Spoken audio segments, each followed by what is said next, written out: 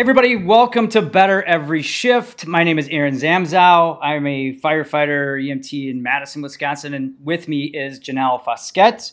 She is the editor-in-chief and co-captain on the podcast. She's editor-in-chief for Fire Rescue One, and she has been my editor for 12 years and makes me sound really, really halfway smart. Let's just go that far.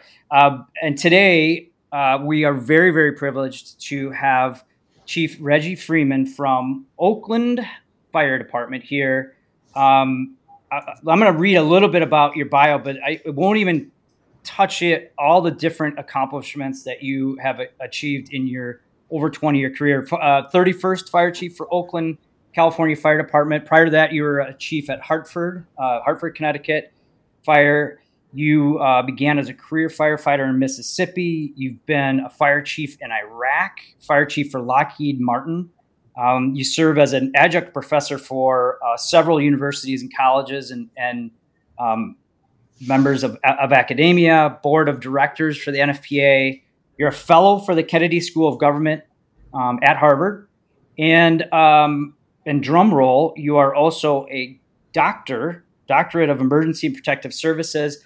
And I'm going to break this. This is new. You're also recognized as a 2022 influencer by the International Fire and Safety Journal. I can't fit anymore or else I'm out of breath. Welcome, Dr. Chief. This is the first Doctor-in-Chief I think I've talked to. Janelle, I don't know if you have as well. But I know. Which one? What's the order? Is it Dr. Chief or Chief Doctor? Hey, you know what? I appreciate it, Aaron and Janelle, but just please call me Reggie. My friends call me Reggie. That will be easier. Yeah, it will be easier. You know, and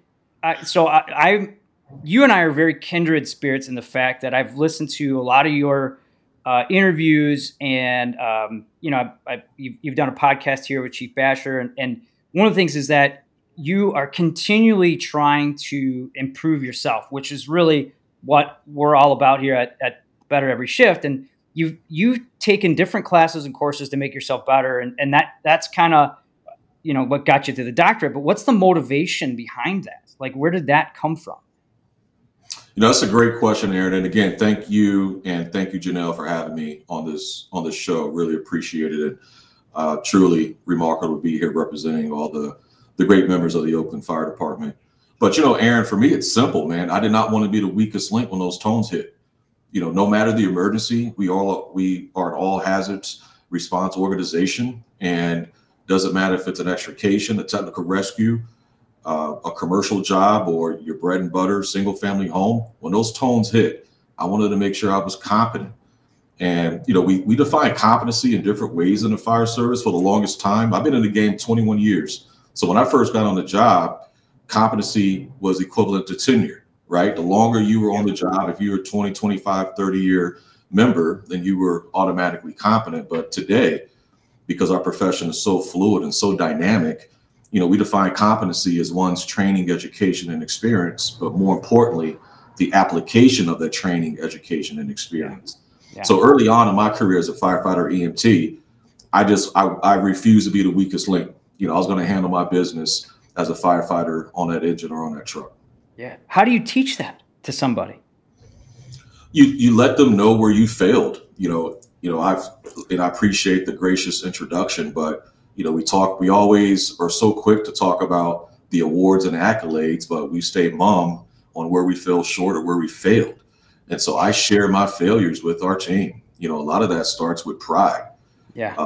Pride, insecurity, going down the wrong path when you thought it was the initial pass, but that little voice in the back of your head you ignored. So, I share those moments with my members, whether it be senior officers or even firefighters when I'm in the firehouse doing station visits. And, you really leave it up to them to make a decision on what's right for them. Because even with the folks that I idolize in the fire service, if I tried to emulate them to a T, I would fail miserably and fall flat on my face, because we have to be our authentic selves. Yeah. But what I've found is that those members who really care about making a difference and care about being the best professional emergency responder they can be, they really take heed to those conversations. And again, they pat you on the back when you get those awards and accolades, but they listen intensely when you talk about your failures and your shortcomings. Yeah. So I did also hear, when you first started Mississippi over 20 years ago, and it wasn't all roses for you. You had, you had some hardships. You had some of the members you worked with kind of sabotaging gear, trying to, mess with you. And yet you're behind the scenes trying to get better and educating yourself. Am I right with that? Like, what was your mindset then as that was going on? Yeah, Aaron, that was the hardest experience of my life, for me, everything that I experienced in Mississippi, back in 2001, right? Because my experience is, you would think it's 1960. Yeah. And everything that I experienced back then, it really motivated me to really work hard, to not only to make sure that I was not that weakest link, but also to put myself in a position to where, I'm going to be chief of the department one day, and I'm going to ensure that everyone is treated with respect and dignity, no matter the gender, no matter what they look like, no matter what side of town they come from, regardless of what their personal beliefs are. I'm going to make sure that everyone is treated with dignity and respect, because I didn't get that. And I know how it feels. Mm-hmm. A lot of times, man, I say if bigots, racists, and misogynists really knew what it felt like to be on the receiving end of that rhetoric, they wouldn't dare treat anybody like that. Yeah. And so as the chief of the department, that's one thing that's non-negotiable, is treating people with respect and dignity. And so that was my motivation, is really those turbulent times, and, the heartache and the headache that I experienced, it really put me in a position of where I wanted to control my own destiny. Yeah. And you made some mistakes, as you said, along the way, but pride, just reiterating, pride kind of says, okay, I messed up. And obviously you admit it if you did, or when you had that hardship. And I was telling Janelle off, when we were talking a little bit off podcast or off show, I was like, I just, researching, your story and going from Mississippi, I'm like, I was super excited, and, thank you for answering all that. But it says something for you and, what your belief is. So let's transfer that to your firefighters, right? Like, when we say better every shift, and how do you try to encompass that, ball it up, and project, and not maybe project, but use that to motivate your firefighters? And what are you doing in Oakland? Yeah, what it boils down to, Aaron, is let them be great. There is no fire chief without firefighters, and there is no fire department without firefighters. And unfortunately, some of my colleagues who have 5 trumpets, I would say bugles, but I got to be historically correct. We have trumpets, not bugles. But some of my colleagues that are fire chiefs have forgotten where they've come from, unfortunately. And without firefighters being empowered, how can we expect there to be a difference made within our respective organizations? And so what I do is I sit down with the firefighters along with the senior team, and we listen to what the firefighters want. I'm downtown on the 3rd floor. I don't know what tool's best for you to use. You use it every day, so you tell me. Right? Yeah. When I first got on the job, it was an autocratic profession. You didn't ask questions. When that lieutenant or captain or even senior firefighter was walking by you, swinging a mop or a broom, you tried to grab it out of their hands. If you didn't, it was going to be a problem. Yeah. That culture and that activity is somewhat changed today in firehouses. And so for me, as the chief of the department, and down from my deputies to assistant chiefs, et cetera, the message that we convey and the culture that we live is that, number one, we don't have employees or subordinates. We have team and family members. Number two, you as a firefighter, you don't work for us. We work for you as command staff. And number three, this is our department, not my department. And so I'm very proud of the fact that, when we talk about nurturing the future leadership of the organization, we let those individuals who are the current and future leadership have a seat at the table to determine what that training looks like. And so we establish Our first robust professional development program here in Oakland did the exact same thing in Hartford, Connecticut, when I was chief there for 5-6 years. And it was a program developed by the members for the members.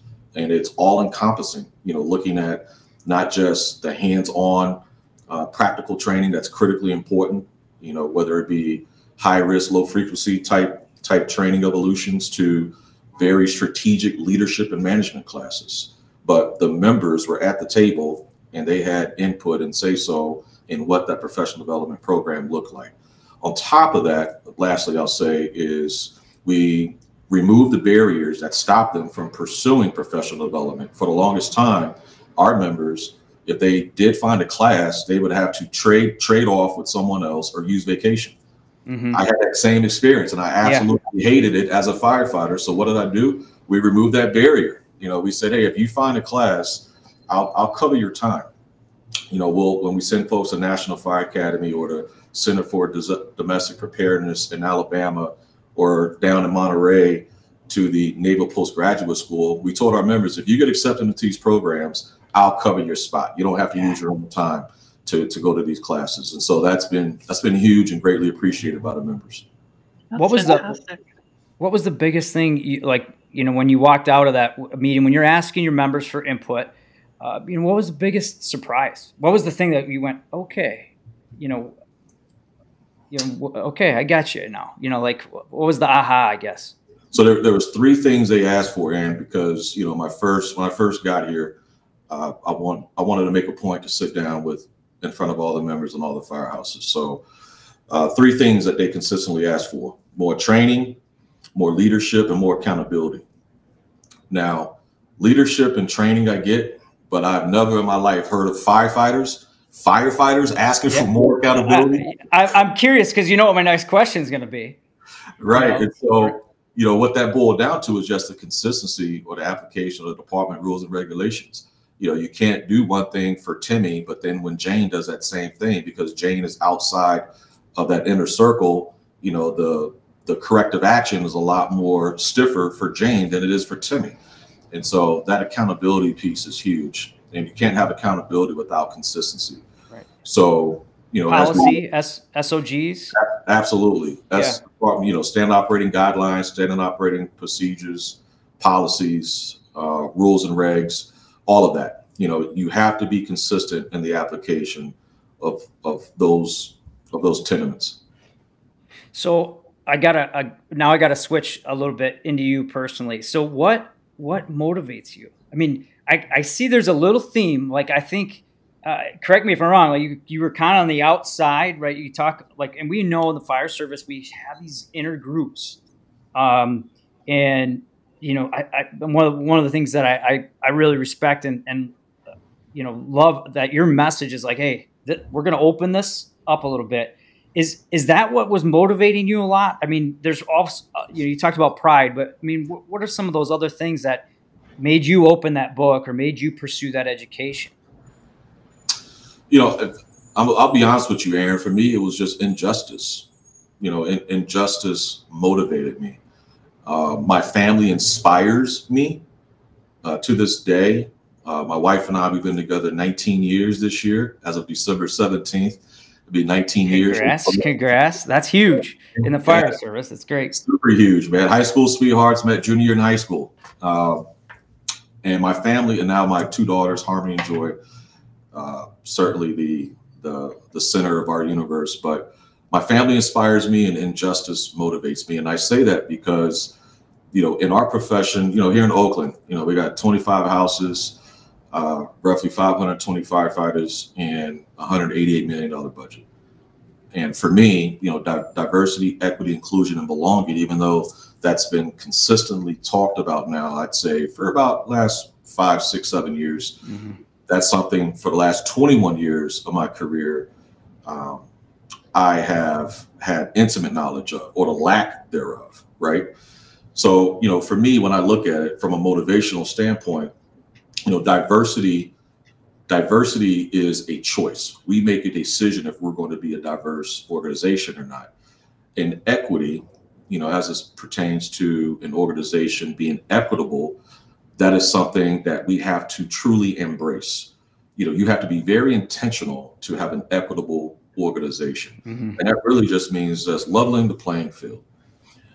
And so with a diverse organization that's equitable, the only way to get to the point of a sense of belonging is to be inclusive. And that's why, with our regular meetings with Local 55, our IFF chapter here in Oakland, and the executive board, we meet on a monthly basis. Any critical decision that impacts the organization, I reach out to the president and we have a conversation about it. If there's some critical piece of information I'm going to distribute or disseminate to the organization, I make sure that I call or text the union president, give him a heads up so he's not blindsided. So being inclusive, being diverse, equitable, as well as inclusive gives the membership of the organization a sense of belonging. And because I never had that at the beginning of my career, that's what motivates me every single day and drives my decision-making process. And I know the answer to this one is it doesn't happen fast enough though, does it? Oh, what? And that's one of my flaws. I'm very impatient. Don't believe me, ask my wife. Right. But that's where that partner comes in, right? They kind of talk you off a little bit, right? Like, hey, absolutely. Absolutely. Well, we're talking about it here, and I've read about it. I've watched you. So I believe you're making an impact. So keep doing that. Take it for what it's worth. But I'm way up in Wisconsin, and you're motivating people like me. I was telling Janelle, I'm like, I really got to go back and get my master's, because I just started reading all your stuff. So really, that's what I think a big part of what it's about, and just trying to motivate those around us. So keep doing what you're doing, Chief, on that part. And thank you. Thank you. And I think you mentioned Madison, my uncle's retired off the job in Milwaukee, Tony White. He was on the truck. Okay. Is he still in Wisconsin then? Or is he? No, they moved to Memphis. Yeah. They're like, heck. By the way, it's snowing already here. Regardless of when you're listening to this, moved to Memphis. Yeah. Well, and you talk about kind of how you're approaching Oakland and what you're doing with Oakland Fire Department. And I know Janelle, that's close to Janelle. Janelle is very encompassed with that area, and I know she had some questions about what's going on in Oakland. And you? Oh yeah, well, I love Oakland. I was born in Oakland, raised nearby, and I think about what's going on in Oakland though right now. There's a lot going on. You came into a department, you inherited this history from some pretty big incidents. There's the Oakland Hills fire, the Ghost Ship fire. Now Oakland's in a period of transition as well. There's been a lot going on there. I was just curious how you take so much of what you've learned, you've studied, even all the way up to your doctorate, and apply those principles to such a dynamic city. Janelle, that's a great question. And Oakland, unfortunately, a lot of folks, the only thing that they know about Oakland is what they see on the news, right? Which doesn't even begin to scratch the surface of this great town. I didn't even know up until I started researching Oakland when this opportunity came about that there's a beautiful lake in the middle of downtown, with Lake Merritt, and there's gorgeous redwood forests, and you get some of the best hiking in the Oakland Hills. That's the kind of stuff you don't hear about on the news, or just the culture. There's over 166 different languages spoken in Oakland.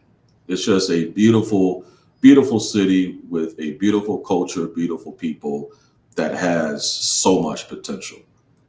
Absolutely.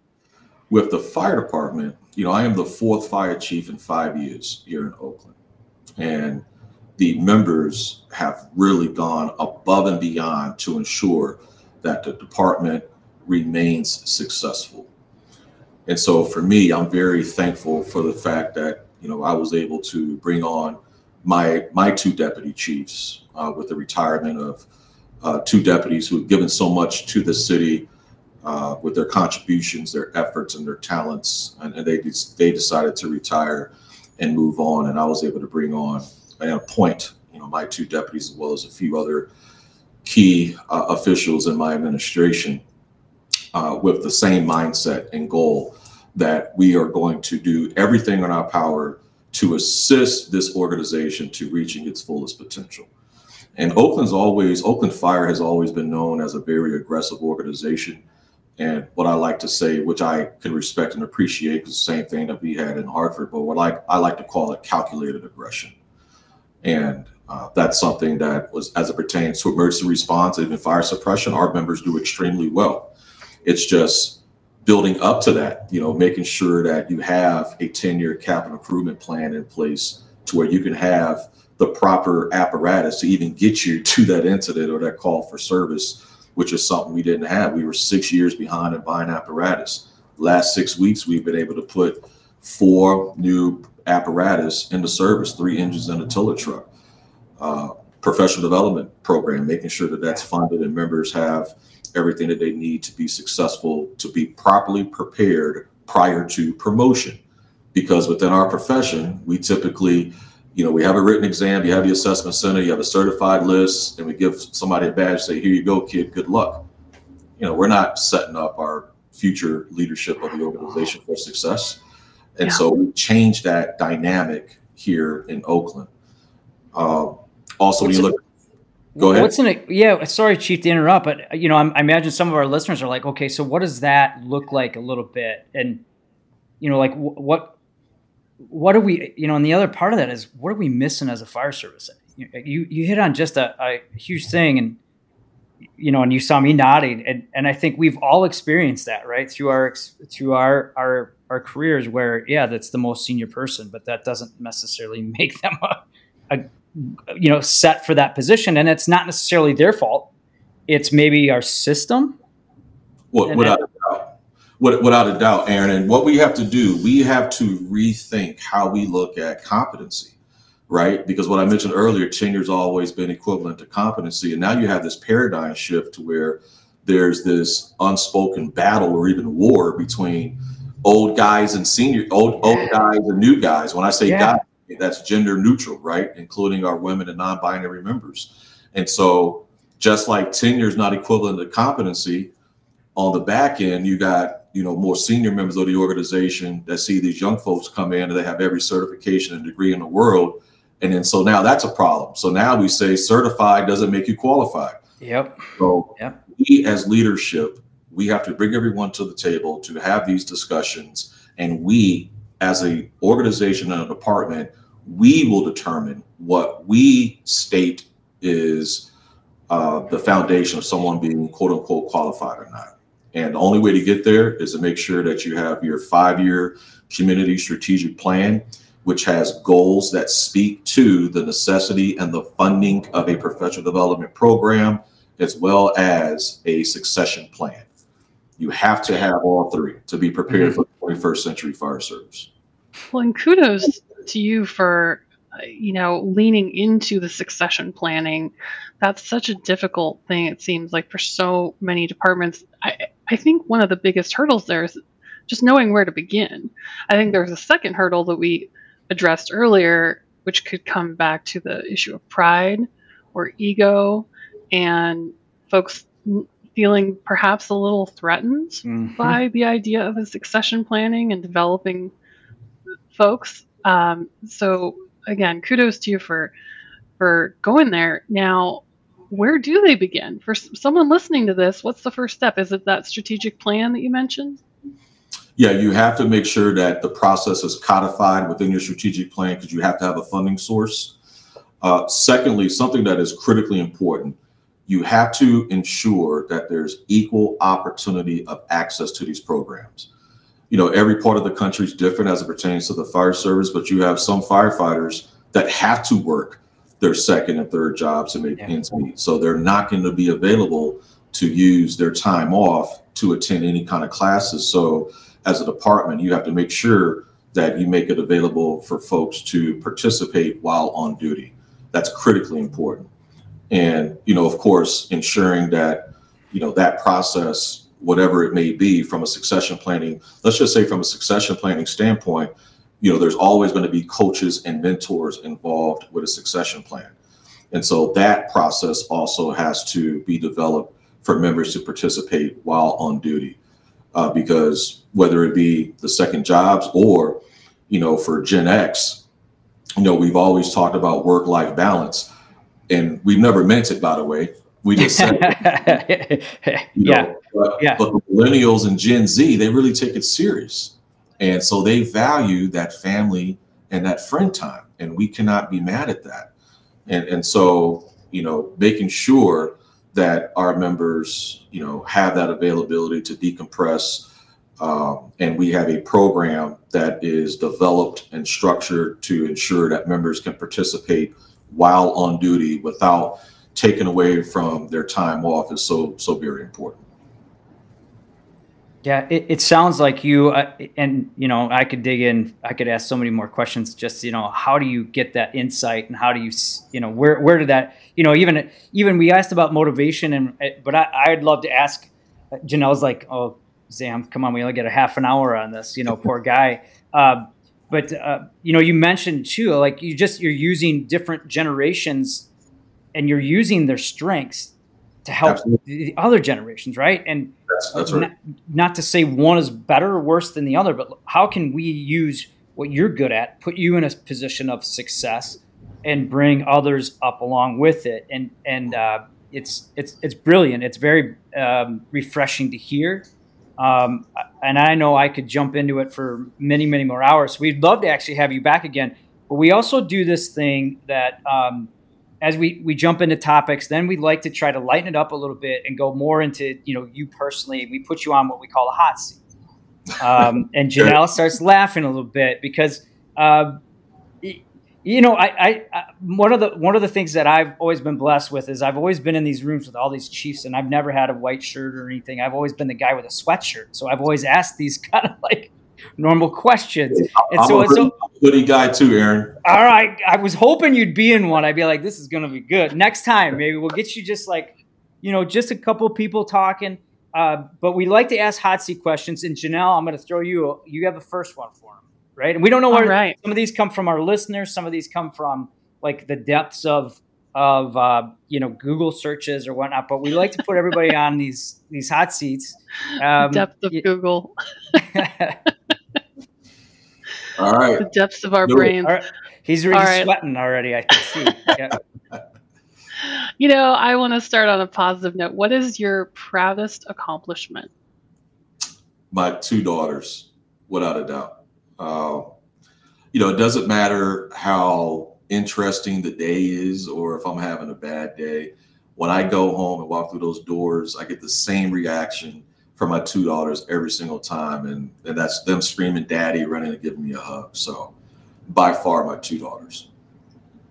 Can I ask, are your daughters like the firehouse just doesn't, it's not that intriguing to them anymore? Or do they still like to every once in a while go hang out at the firehouse? Yeah. So, I make it a point, to bring them with me to community events. And my youngest, Joy, we just had Truck One, the tiller. We had a christening ceremony here a few weeks ago. So I was able to bring her with me, and she loves it. My oldest, she's into figure skating and so forth. And the youngest, she's 5, and she's already, for at least a year consistently, she said she wants to be a firefighter. So awesome. So great. Fingers crossed. We'll see what happens. Yeah. She has a personality too. The oldest is like her mom. The youngest is more like me. So we'll see what happens. So that when we bring you back, we're going to have to ask questions about that, having family in the fire service. So that'll be a whole nother kind of episode. So Janelle asked that first one. All right. So we're going to go to the, one of the exact opposite sides of this is, what's your biggest regret in your career thus far? That's a great question, man. Biggest regret in my career. Honestly, I'd say not having an opportunity to come up through the ranks at a major city. That's, I've always, I guess I've been coined now as a change agent chief, which, that's fine. Got the Hartford, and great organization, phenomenal firefighters. And they were already Class 1. When I left, they were accredited. So got here at Oakland. We just recently earned our Class 1, and we are a registered agency for accreditation. And this is my last uniform. So I will be retired from the fire service out of Oakland. And the goal is to, leave an East Coast department, Class 1 and accredited, as well as a West Coast, 2 metro departments, and ride off into the sunset. So my biggest regret is just not having an opportunity to come up through the ranks at a Hartford or Oakland. That's probably my biggest regret, not having that opportunity. All right, let's lighten it up just a little, have a little fun here. What's your biggest pet peeve? Ooh, biggest pet peeve I'd say is getting mediocre work. I really don't like that. I prefer, obviously everyone's not going to be high speed, low drag, but when you obviously did not put much effort into a particular project or assignment, or you're late, I have to come back to you and ask, hey, where are we at with this project, because we're getting ready to hit our deadline. Yeah, that's a big pet peeve of mine. Yeah. I hear that. Yep. Should not. She's looking at me because sometimes I don't hit my deadline. Never. So here's one. I like these hot seat ones. I got good ones today, Janelle. So what advice would you give your 18-year-old self? Man, that's another good one. Yeah. I'd say trust the process. Thinking back at 18, I was very impatient. I'm 43. I'm still impatient. I'm a little better, but very impatient at 18. Very hungry, very, very hungry. And I would say just trust the process. Put in the work, have the patience, and trust the process. You got one more, Janelle?